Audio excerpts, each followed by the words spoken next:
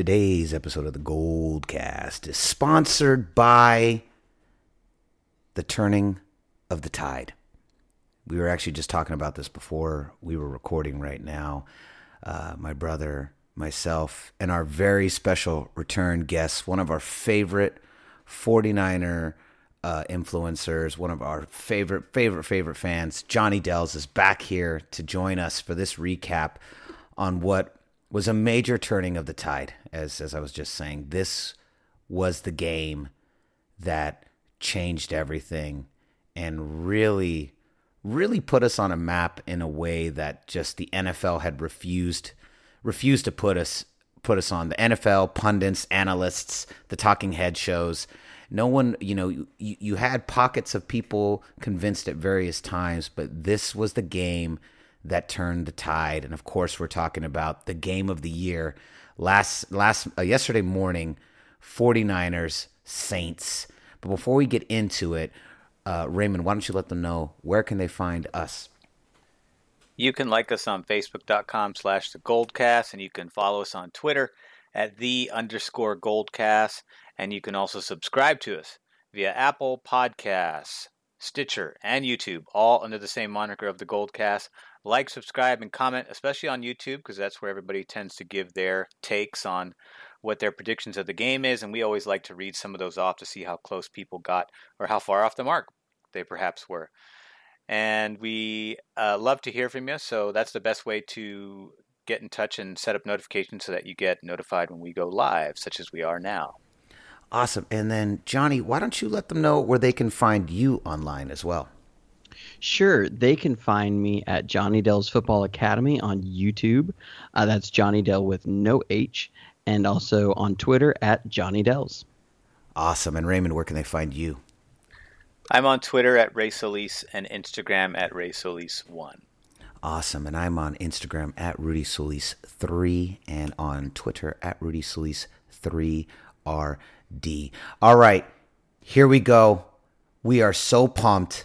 Everybody from 49er Faithful is so pumped. I have been getting messages all over social media from fans from everywhere. Just what an ecstatic win this was. We're going to break it all down. The greatest fanalist in the game is here. Your professor of fanalism is here. Our favorite special guest, Johnny Dells. He's in the house too. Class is in session. Let's go. San Francisco, are you ready? This is the Goldcast.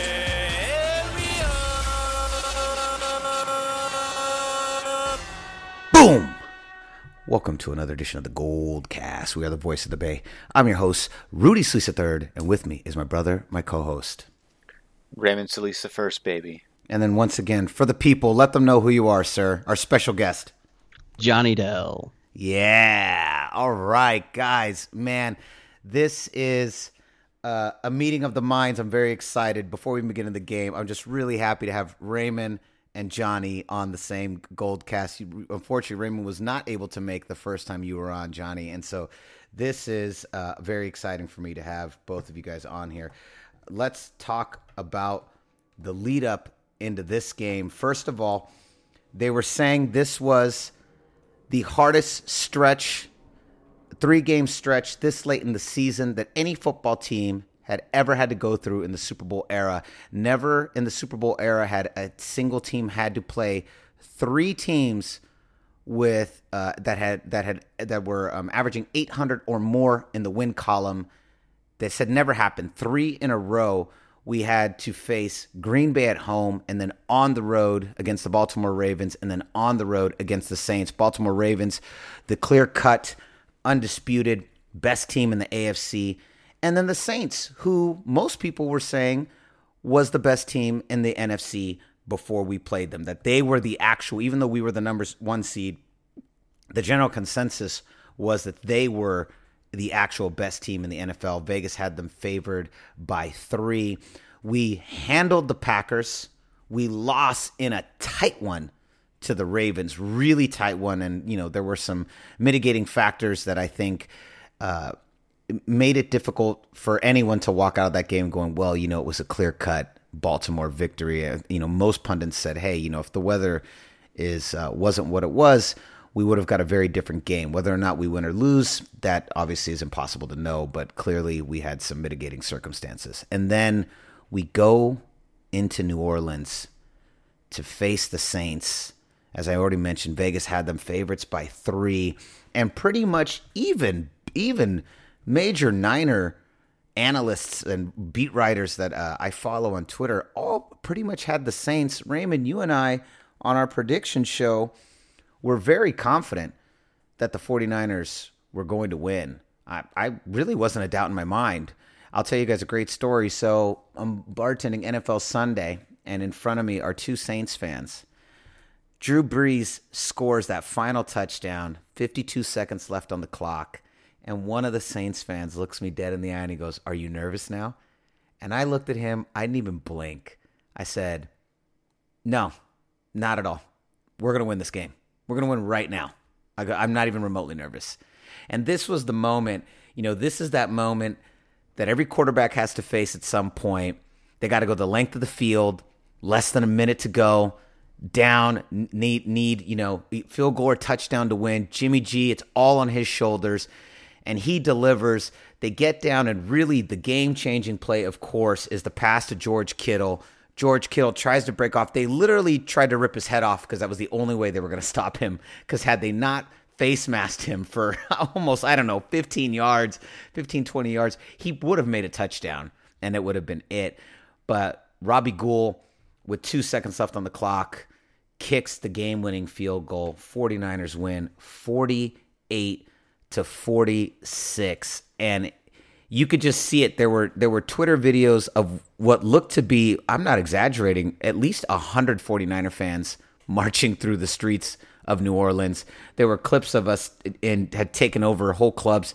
I watched the highlight videos today, and I kid you not, the cheering for the 49ers was so loud in New Orleans. It was unbelievable.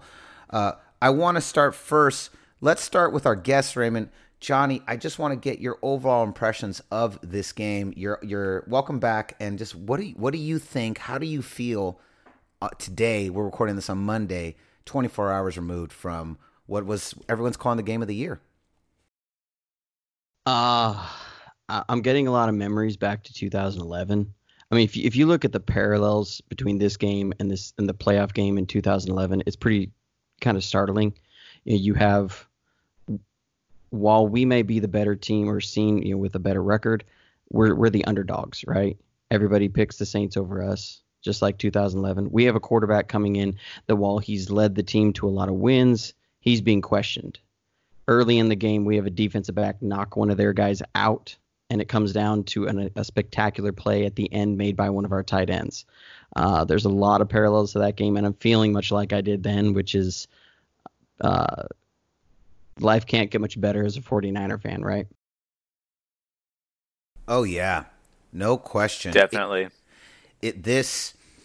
You could just feel the energy amongst the 49er fans. I'm not even joking. I can't impress upon you guys how many 49er fans I'd never even met running up to me and hugging me yesterday during that game as we were watching it at the restaurant that I work at. It was just phenomenal. The energy, the high, you felt it. You felt it was that moment. This is I like to describe this moment. This is that Matrix moment. I talked about this before on a Goldcast a long time ago. There's that scene in the Matrix where Neo is running. He's being chased by Agent Smith, and he runs to the steps of the subway, and he can escape, or he can turn and face Agent Smith. And when he decides to stop, and he turns and he faces Agent Smith, and then right when he does that, the Morpheus and everyone's watching him on the computer screens, and they go, "What is he doing?" And then Morpheus says, "He's beginning to believe." And it's like that's the moment where Neo becomes the one. And this was like the Matrix moment, I feel like, for the 49er fandom, where it was like we all really begun to believe that this isn't just any type of 49ers team. This isn't just any type of season. This is something really special is going on right now. And this team is so for real. And I love all those parallels, Johnny. I didn't even think about it. The way you broke it down like that, you're right. You're absolutely 100% right. The parallels are kind of crazy. Raymond, I want to toss it to you. Where are you at? What are your feelings on this epic game? It was like the playoffs. It was exactly like the playoffs. I think Johnny Dale put it nicely comparing it to the 2011 game, because we've had 3 shootouts with this team since 2011 up to now. And these have been games when, even when the defense was really good, in 2 of those contests, they didn't necessarily, put a lot of highlights in the role. Although in 2011, the famous Dante Whitner hit on Pierre Thomas was, early in the game that really set the tone for what would be the rest of the game. Although in this week's case, or in this past week's case, it was the big hit on Jared Cook to knock him out of the game, but not before he had done 2 touchdowns worth of damage. And we also got a penalty for that, which didn't exist back then. And although it didn't end with Kittle catching, making a catch 4 esque play, he was the driving force that on 4th and 2 that really kept us alive. And Kyle Shanahan said in the post-game press conference that he thought he had like 8 plays ready to get drawn up to march the length of the field. And George Kittle, in one play with 3 defenders on him, got his yardage and then got an additional 15 and put Robbie Gould in position where we didn't have to run any more plays. So it was just spectacular. George Kittle's ability to A, get yardage after the catch, and B, to break tackles, his strength is just massive. I mean, he doesn't look as big as like Gronkowski or Tony Gonzalez, but there's some similarities there that just are undeniable. But to me, the thing that stands out with him is his ability to just, like, I don't know, his willpower is just on another level. There's something in him that just when he gets the ball, you feel so confident that he's going to like shed people. And obviously it helps that he put on 20 pounds worth of muscle on the off season, because now he's even stronger than he was the past 2 years, because he just muscles his way through people to the point where, as you pointed out, they had to rip his head off just to try to get him down. And even then it didn't work. He was dragging the guy with the face mask. And then the other defender had to jump on his back and give his legs out from underneath just to pull his weight on. It took 3 guys to get him down. But by then the damage had been done. Plus we had 15 yards for the penalty, and it was over. I mean, the big weakness for New England going into that game was the pass, and we saw a lot of passing, and it matched. Jimmy G was able to match Drew Brees toe-to-toe the same way that Alex Smith was able to match him, and also the same way that Brian Hoyer 2 years ago was able to match him for the most part, but the defense couldn't keep us in that one when we needed to, and we ended up losing by 1 possession. But we won big in the games that counted, that were more significant, which was 2011 and now in 2019. And Jimmy and Drew actually threw for the exact same yardage, 349 apiece. So this was just an all around this was like a boxing match where none of the boxers are blocking. They're just trading punches left and right, and that's it. There's no defense. There's no dodging. It's just like, nope, we're just going to keep punching, and then whoever's left standing at the end, that's the winner. Absolutely. Johnny, answer me a question. I love the way you break down the film footage, and I know you're still working on all that. But what did San Francisco do that rendered the New Orleans defense so inept in this game? What was the secret to the 49ers kind of breaking down their defense? What happened in this game? I mean, both these teams, I think, did a successful job of rendering each defense inept, but the 49ers were able to get a couple key stops that really made the difference in this game. But what did the 49ers do to the New Orleans Saints defense? Well, I haven't gotten to the film yet. It hasn't been released yet. But I can tell you, before this game, I did go back and I watched 4 out of New Orleans' last 5 games. And I was planning on doing a scouting video like I did for the Ravens, but I ran out of time last week. But one thing I noticed, and I was really wondering if Shanahan was going to do this, and he did, was that New Orleans is soft down the middle against the pass, especially with their linebackers out. I was watching their film and I was looking and I kept thinking, wait a minute, these look like different linebackers that are in, because at one point it looked like they were solid and then it looked like they're really weak. And then I started paying attention to the numbers and they were different linebackers. When Kiko Alonso was in there, he was performing very, very well. Him and Demario Davis were doing very well together. And then they would put AJ Klein in and it was a completely different defense. And so I went to PFF and was like, well, is this just me seeing this or what? And if you go to PFF, their rankings are night and day. Kiko Alonso had like an 82 overall grade, where AJ Klein had a 39 overall grade.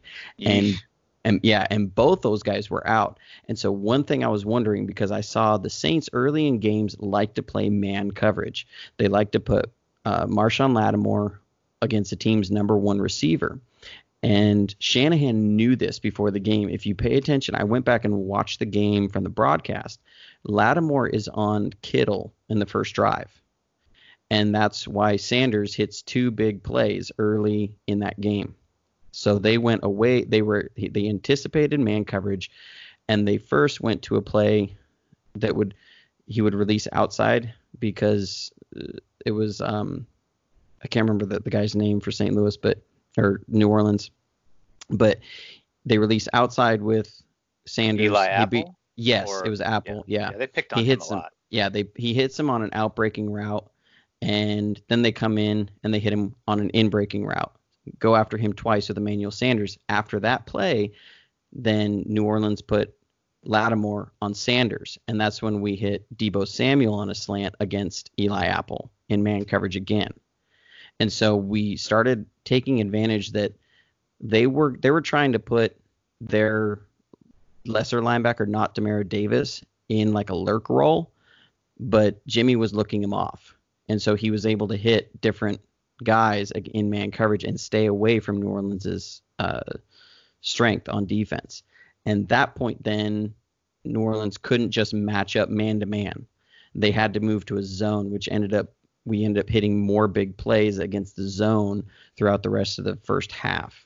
And then they went back to man in the second half, made some adjustments, but then we ended up beating them against man as well, because what Sanders had done in that game, they couldn't put Lattimore on Kittle. So Kittle was one-on-one at that last play versus a no-namer, a guy who just was not a big-time star on their defense. And so you see what happens, when you have the amount of skill position players we have now, where a team cannot simply put their best cover guy on Kittle or put their best cover guy on Samuel, you're seeing this offense just explode to a different level. It's kind of like a pick your poison on the defensive side, where you can't double team. You have 4 pass rushers that can all get to the quarterback at a Pro Bowl level. And if you double team any one of them, you're putting your quarterback at risk. And so the same thing applies to the receiving core now, especially with the way that Emmanuel Sanders is an elite player, and Deebo Samuel has stepped up ever since we had that game where we had critical the third down drop that Deebo had, where it hit him in the hands. He also had the end zone where he dropped a touchdown. I feel like he's really stepped up since then, and now he's become reliable. The same thing with Kendrick Bourne. He's stepped up since dropping those crucial plays that cost us a game. It took a loss for those 2 guys in particular to kind of wake up, and now they're playing at a level where they're as reliable as Kittle and Sanders, where Jimmy G has confidence going to them.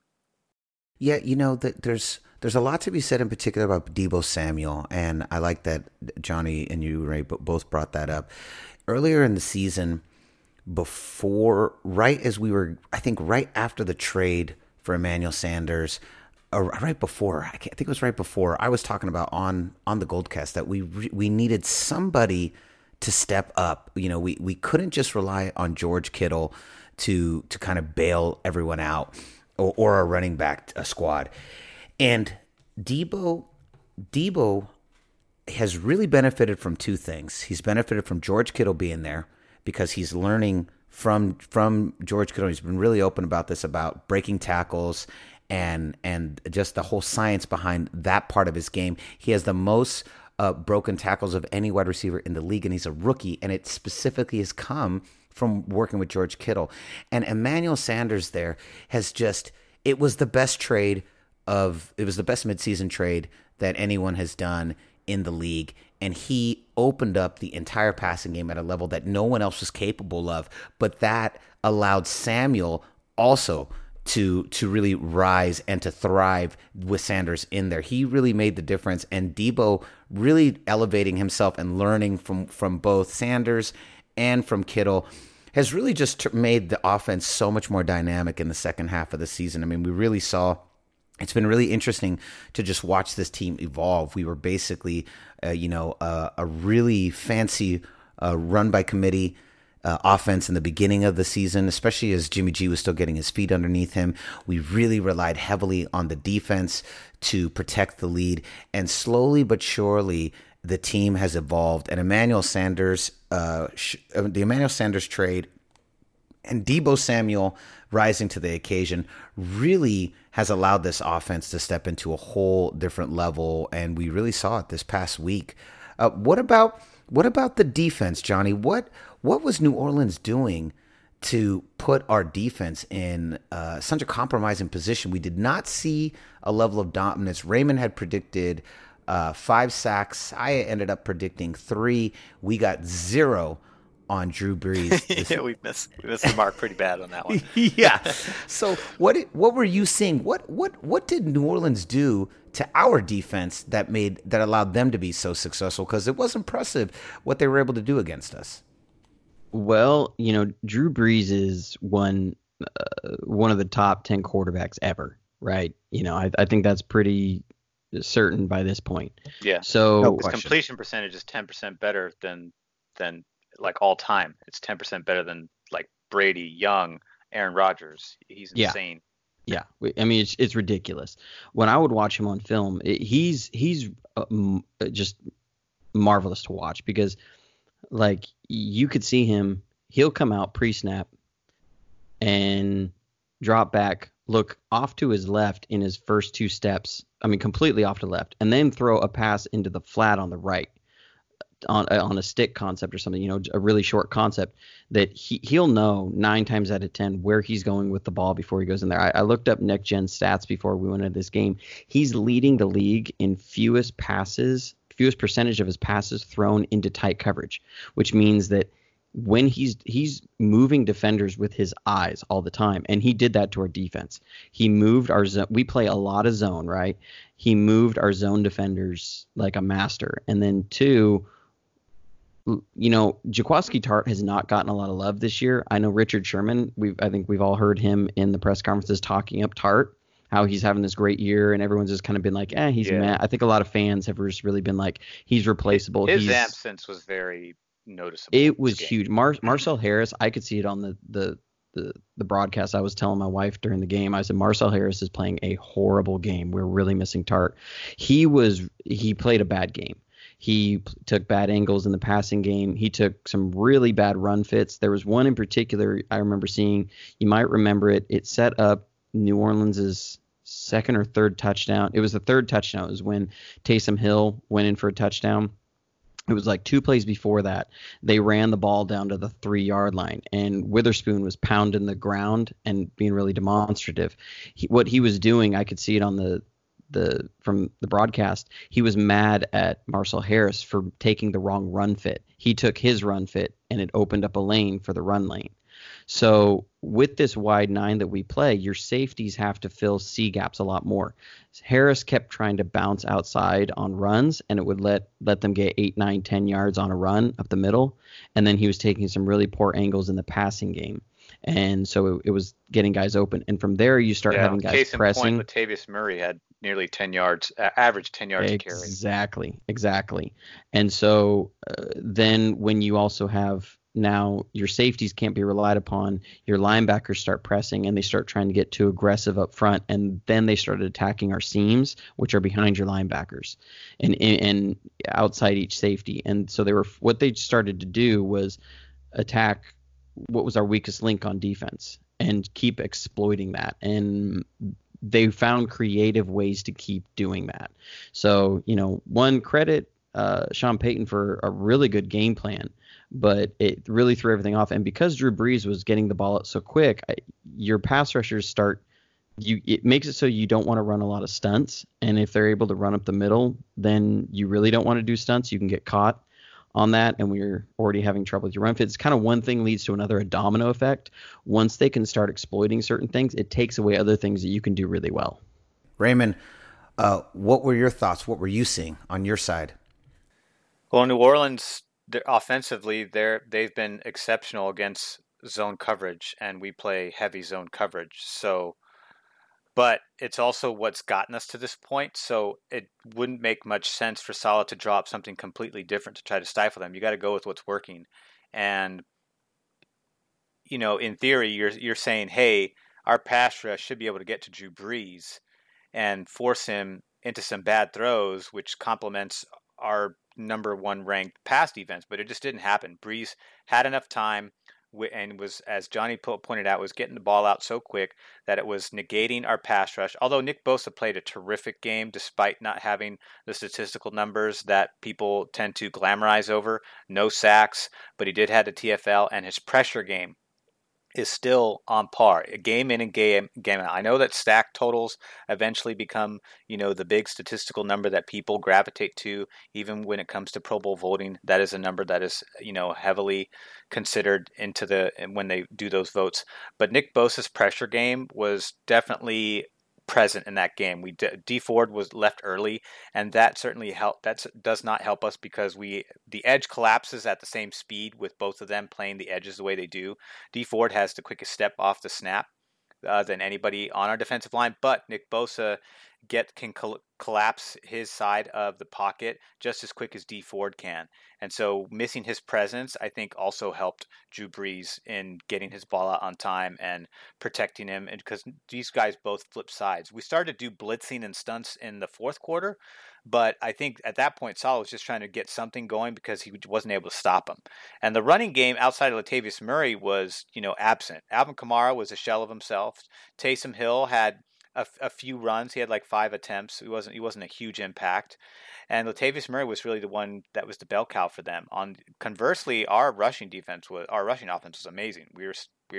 Mostert seems to be getting a lot of more attention now. He's doing it in the air and on the ground. But going back to the defense, I was surprised. I mean, you expect, some games to be challenging for the defense, which has happened this year, but never to the degree where you feel like they didn't show up at all outside of the forced fumbles. We did have a couple forced fumbles, one by Marcel Harris. If there's anything that we can give him credit for, is he did cause one of those forced fumbles. I don't think it was the one we recovered, though.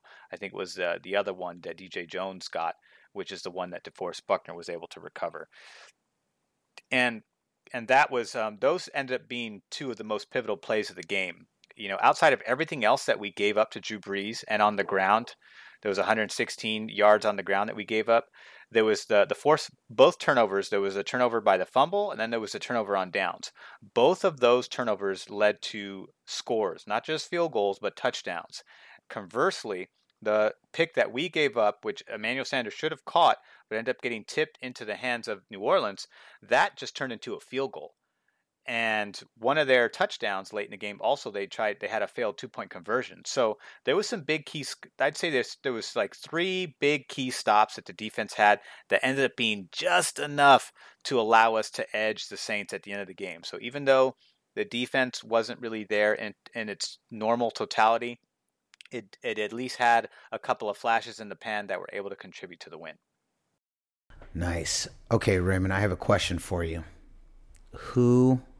This is one of our favorite games to play here. Who gets your game ball and who gets your cold shower?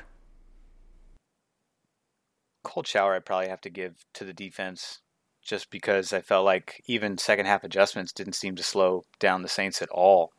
And Marcel Harris was a big part of it. You can see the impact that Jaquiski Tartt has on the defense. His angles are better. His tackling is better. He reads the run better. He plays the pass better. Marcel Harris just hasn't had the reps. We even shined Anquan Axum Jr. to the squad in case we need him.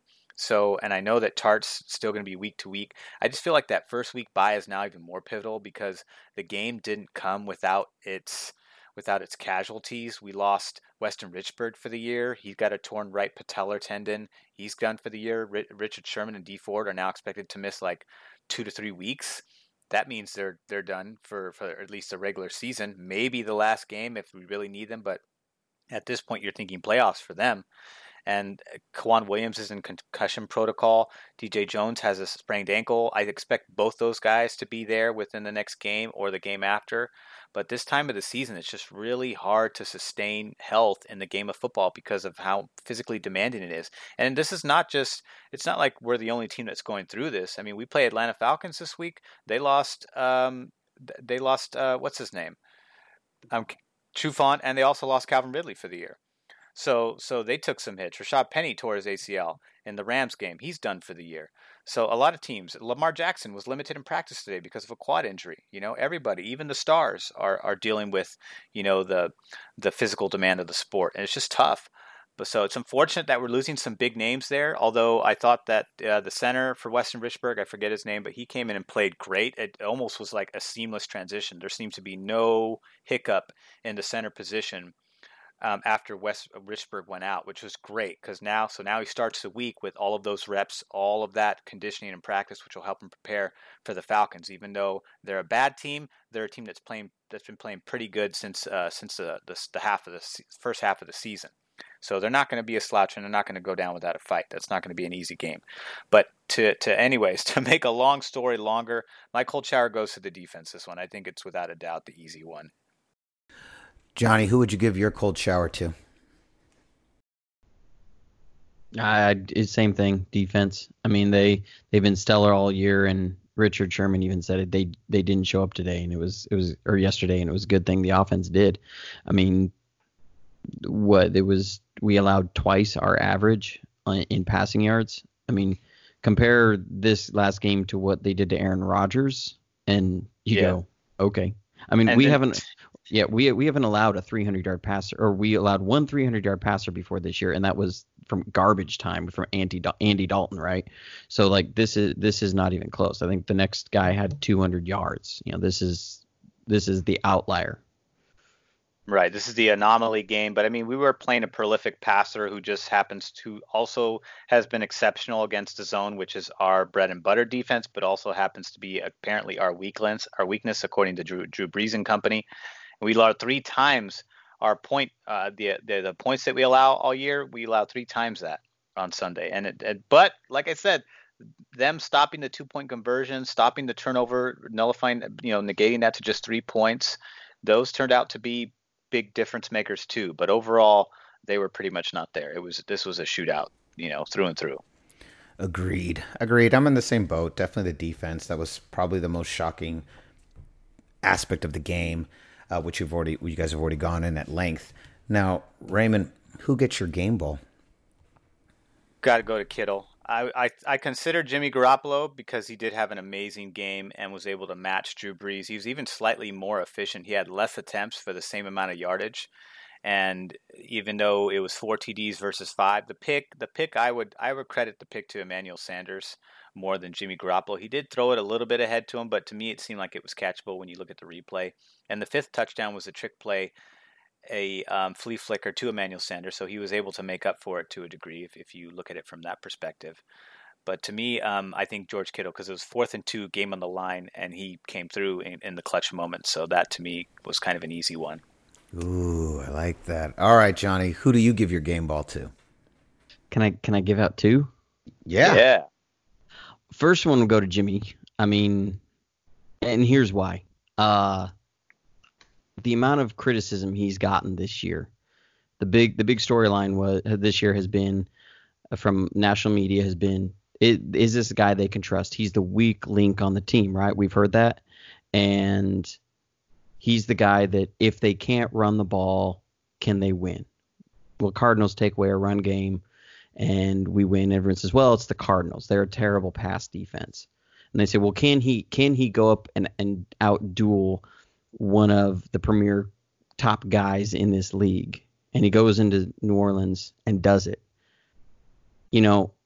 There's been a lot of attention given to Lamar Jackson and Russell Wilson, who are the 2 guys who lead the race for MVP right now, right? I think everyone agrees on that.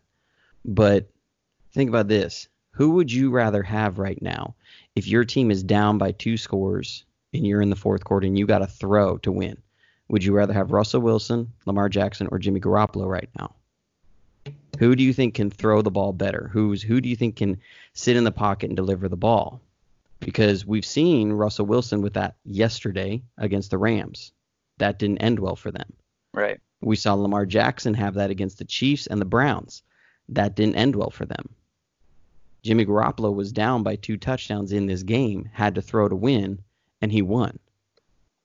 So, I mean, we're talking, I give a game ball there because I think he did something in that game that I'm not sure the MVP guys in the league would do.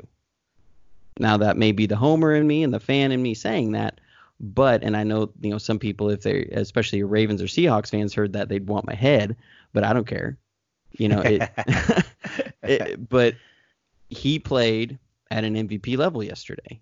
And so I say the game ball goes to him. The other game ball to me goes to Kyle Shanahan because he outcoached Sean Payton. Ooh, I mean, that's a good one. You look at the blunders that Sean Payton made in that game. What's been the biggest knock on Shanahan? That he chokes in the big games, right? Well, who choked in that game? Who decided after the penalty on Jared Cook, or the penalty on Ahkello Witherspoon for the hit on Jared Cook, to go for 2 instead of kick the field goal? That was Sean Payton. He doesn't get it. So later in the game, at the end of the game, when they score a touchdown, why did they have to go for 2 after that touchdown? Because they went for 2 earlier and missed it. If they had just kicked a field goal, they've been kicking a field goal after that last touchdown to tie the game or to go up by 3. And so we can't kick a field goal and win. So now they had to go for 2 then. They don't get it. He tries a fake punt, doesn't get it. He got outcoached in that game. Right, the Buddy Ryan rule. And it seemed like he wasn't, his reaction suggested that he wasn't aware that applied. And you think he'd know that. I mean, I haven't heard that rule in a long time because I haven't seen a play quite like that. But to me, it makes perfect sense. The defender doesn't know it's a fake punt, so he's playing the punt. So he's doing exactly what and by the way, there's holding on every single punt return.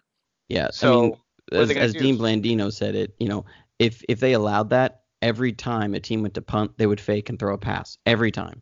Yes. I mean, that's just what it would be because every time there would be pass interference. And Buddy Ryan did it 6 times in a single season, which is why the rule even got invented in the first place. Exactly. So, the other thing, too, that 75-yard touchdown to Emmanuel Sanders, that was the same play that George Kittle scored the touchdown against Green Bay. Because that's the Kyle Shanahan offense, that he can take the same plays and dress them up with different personnel in different places and run them over and over again. Teams will have no idea what's coming at them because he can move pieces around and hit you with the same thing. You just don't know you're getting hit with the same thing. So, I mean, so you remember the touchdown against Green Bay where Kittle was wide open? Same play, but it was Emmanuel Sanders. Right. And then compound that with pre-snap motion and play action pass. Good luck.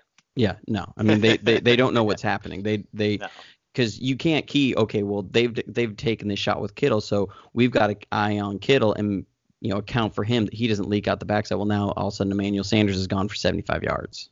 So to me, Jimmy Garoppolo, Kyle Shanahan, game balls. Those are good ones. I can't argue with that. No, can't argue with that at all. My game ball, oof, that was good. Good, Johnny. That was, man, you came in throwing some haymakers yourself today. Jimmy G for me as well. This, I think, really, I think he's played brilliantly all season.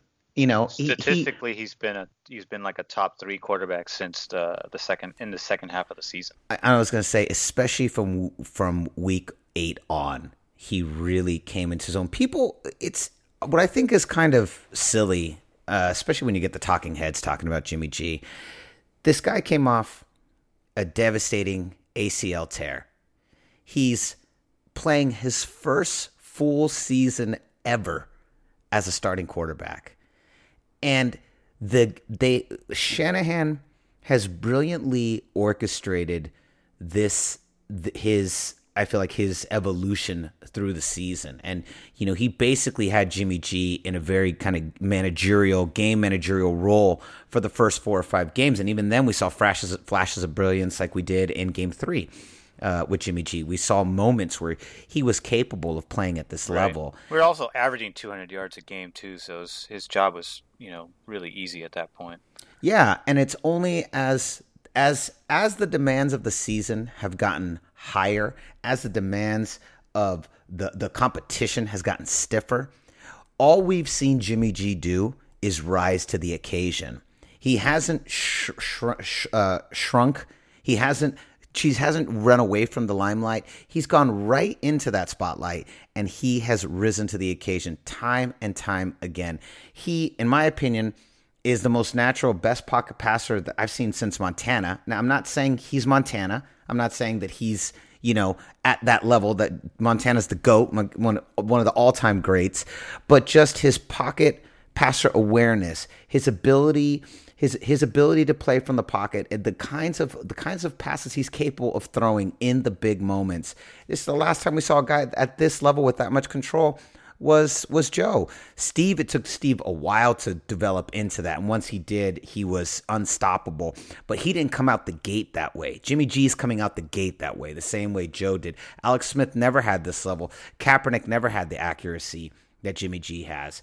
And Shanahan, kind of to your point, to yes and you, about Shanahan, Johnny, I think he's the best play caller we've had since Walsh. I think he's leaps and bounds among Harbaugh, and I really enjoyed Harbaugh. And we talked about that on the last podcast together. I think he's leaps and bounds above him. But this game for me, once again, in my opinion, it wasn't Jimmy G's coming out party. It was just another notch on the resume that, for me, solidifies that this is a great quarterback. And this is somebody that, as the season wears on and as we move into future seasons, you're only going to see him develop. We're looking at his first season. This is season 1. I mean, can you imagine where we're going to be? I don't want to get too ahead of ourselves, but can you imagine where we're going to be in 2 or 3 years if he stays healthy and he manages to continue on this track? This is the bottom rung for him. 26 out of 35, 349 yards, average of 10 yards a pass, 4 touchdowns. That's his. Yeah, I would say this is the baseline for this guy. We're watching him get progressively better in this season and in subsequent seasons, barring any injury, which can be said about any player, to be honest. But barring any of that, he's going to get better. He gives me the impression that he's going to get better because I'm watching him get better from game to game. And, to your guys' point, and for fans that may be on the fence about it, think about this. Joe Montana threw double-digit picks 8 times in his career. 8 times. That was 8 times he was giving the ball to the opponent in double-digit figures, okay? And there's plenty of other quarterbacks that are playing right now that have multiple double-digit interception seasons. It's hard to throw single-digit, to go a whole season and just throw in the single-digit category. It's really difficult to do that. The ones who have double digits are the ones who tend to take the most risks, but they also get the most rewards if they're able to hone their skills. Such as, Peyton Manning threw like 28 picks his first season. He was horrible in his first year. No one ever talks about that. Jimmy G's is 25 and 11. That ratio is amazing. His quarterback rating, he's 8th in the league right now. Touchdown totals for the year, he's 4th in the league in that category. Completion percentage, he's 5th in the league. This is a top 5 quarterback right now. And people, want to judge, if you start breaking down the numbers, his statistical rankings, he is 10th, or in some of the most important categories, touchdowns and completion percentage, which are by far some of the most important ones. He's top 5. He's up there. He's up there big time. Want to hear something crazy? Yes. Since the Sanders trade, I have some numbers for you. Yes. Since the Emmanuel Sanders trade, if you took those averages out of every game since that trade and put it onto a 16-game season, 70% completion, 4,400 yards, 41 touchdowns, and 11 interceptions, and 113 quarterback rating. Insane. Wow. If you were to project out from that trade through 16 games. Yep. That's crazy. Crazy. And he threw those kinds of numbers in college. He was a big time touchdown pass machine in college. For me, again, especially the early hiccups in the season had to do with time away from the sport, recovery from injury. I have seen nothing from Jimmy G this season that has led me to believe that we're looking at like a Jared Goff who, is really kind of a product of the system and really has had some serious regressions, and I think in general is an average quarterback, but doesn't really have the ability to be a great one.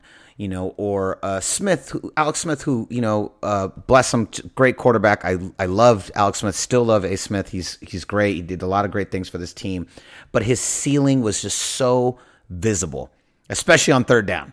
It was never more visible than it was. I mean, Alex Smith eclipse 300 yards to save his life. The worst third down conversion rate of all time. It's so bad. 1 for 13 every game. Yeah, every game. And now, like you said, Raymond could never throw for 300 yards. Just could never do it. Could never get to that. Could never get to 300 yards to save his life. And his ceiling was so visible.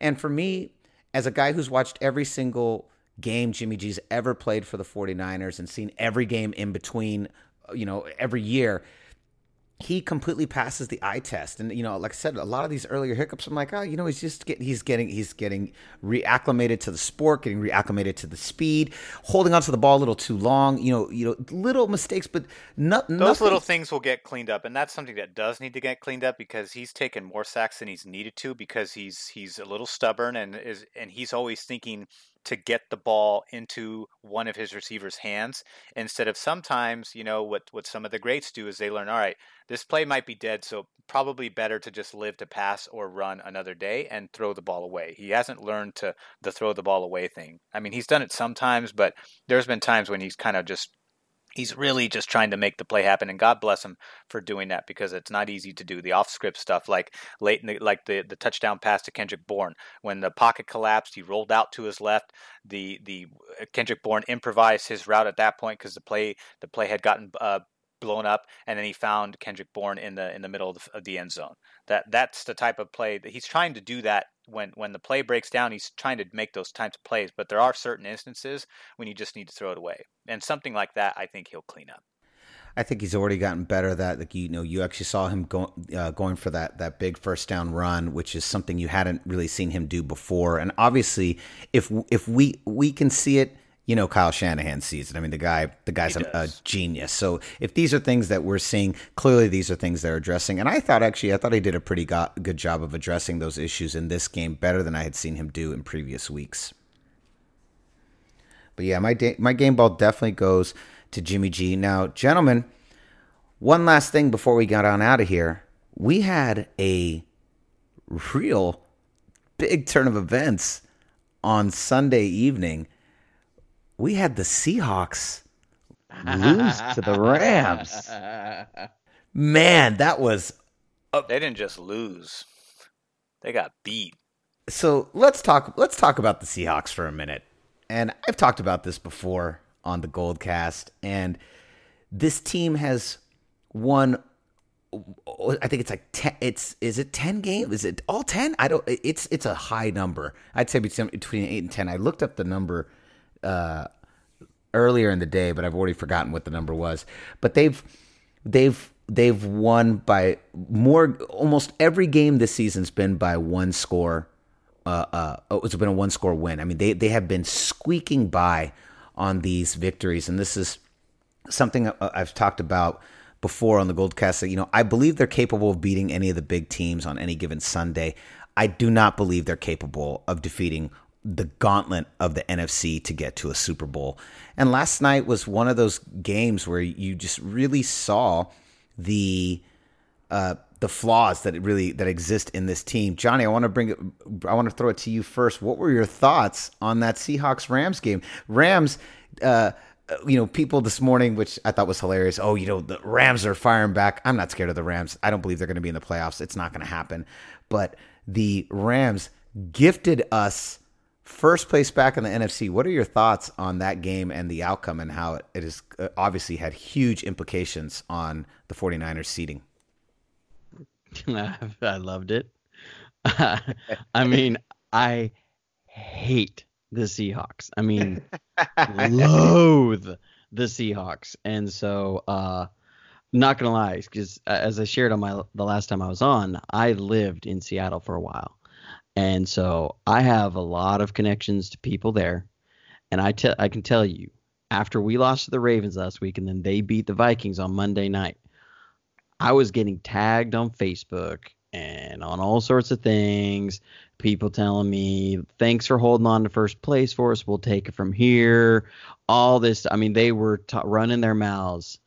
And I had some fun with some people on Facebook. I'll tell you that after that game. But, you know, they're a team that they're going to fight the whole time.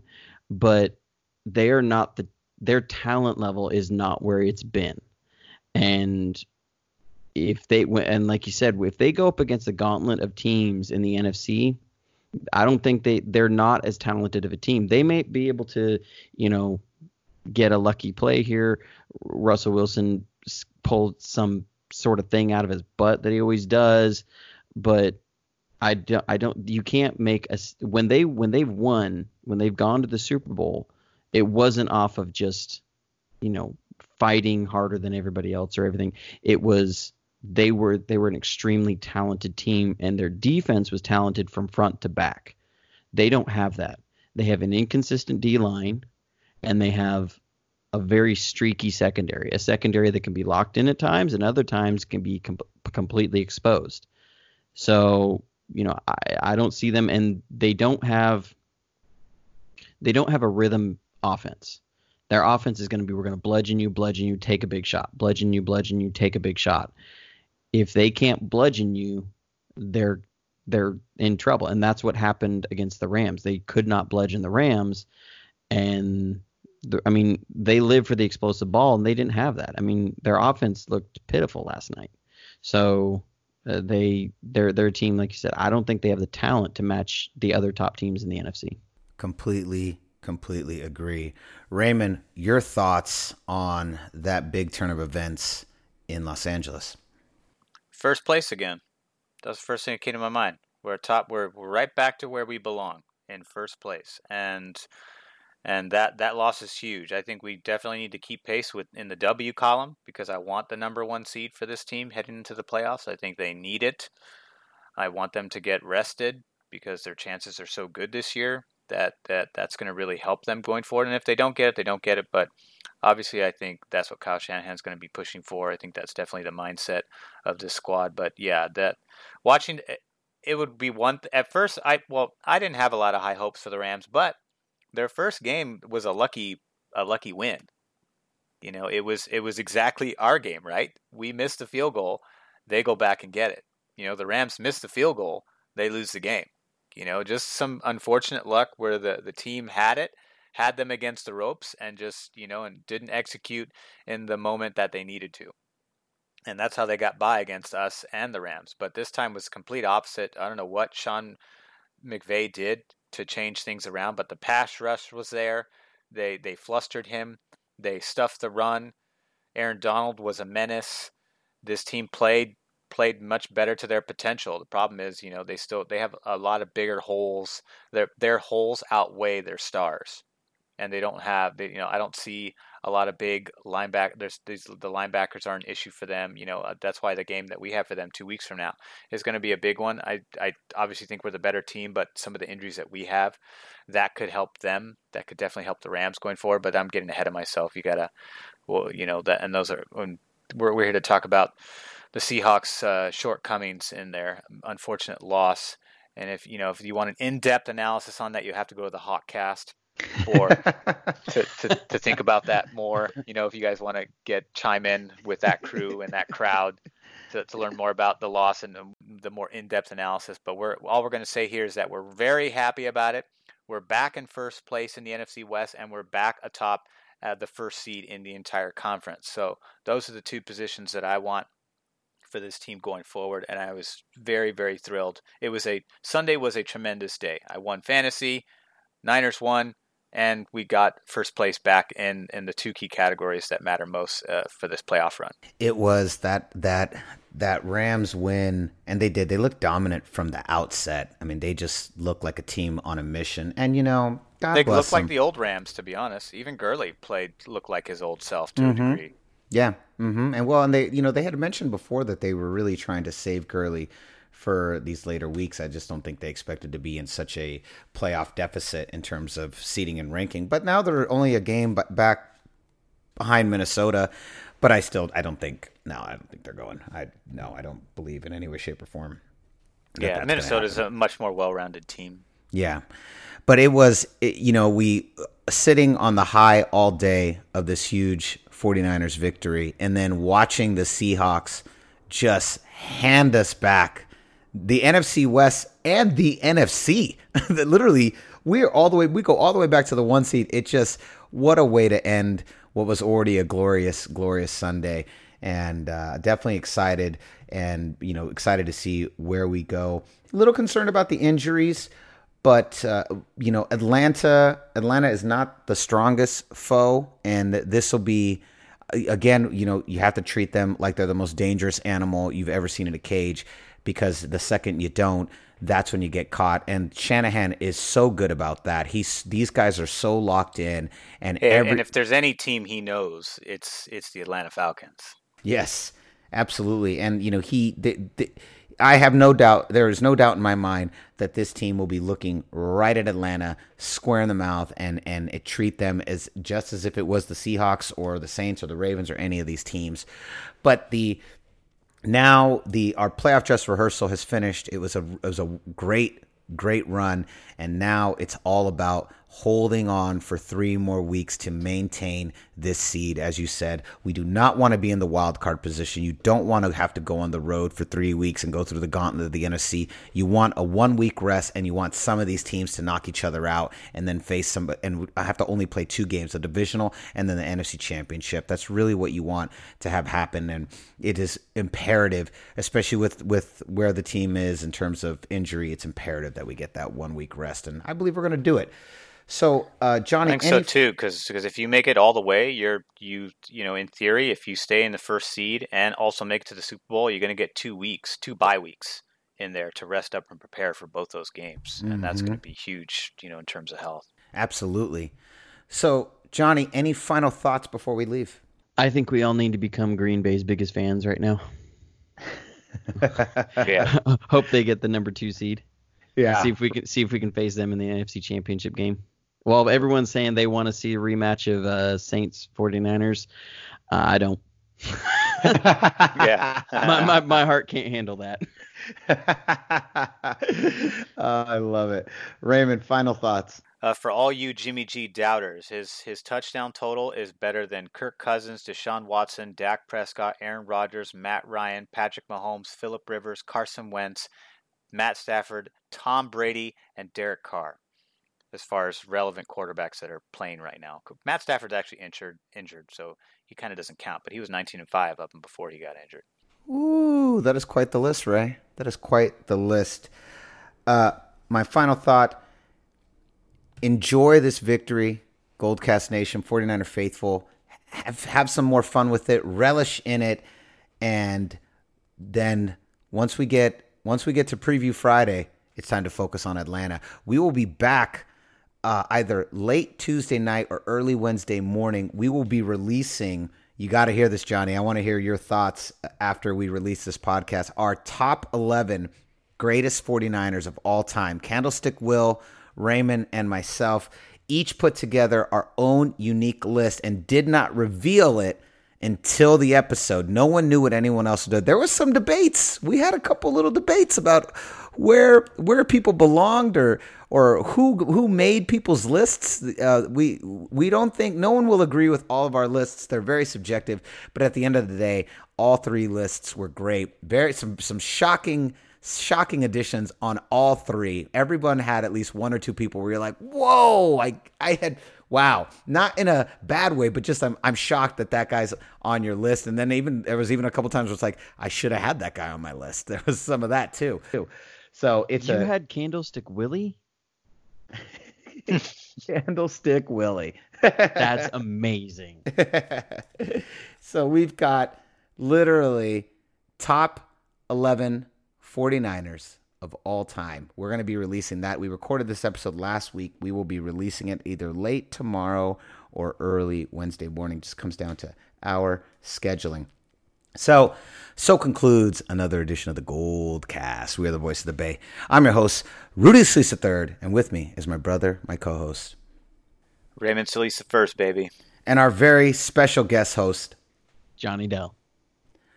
Awesome. We will see you next time. Same Goldcast time, same Goldcast channel. This is the Gold Cast.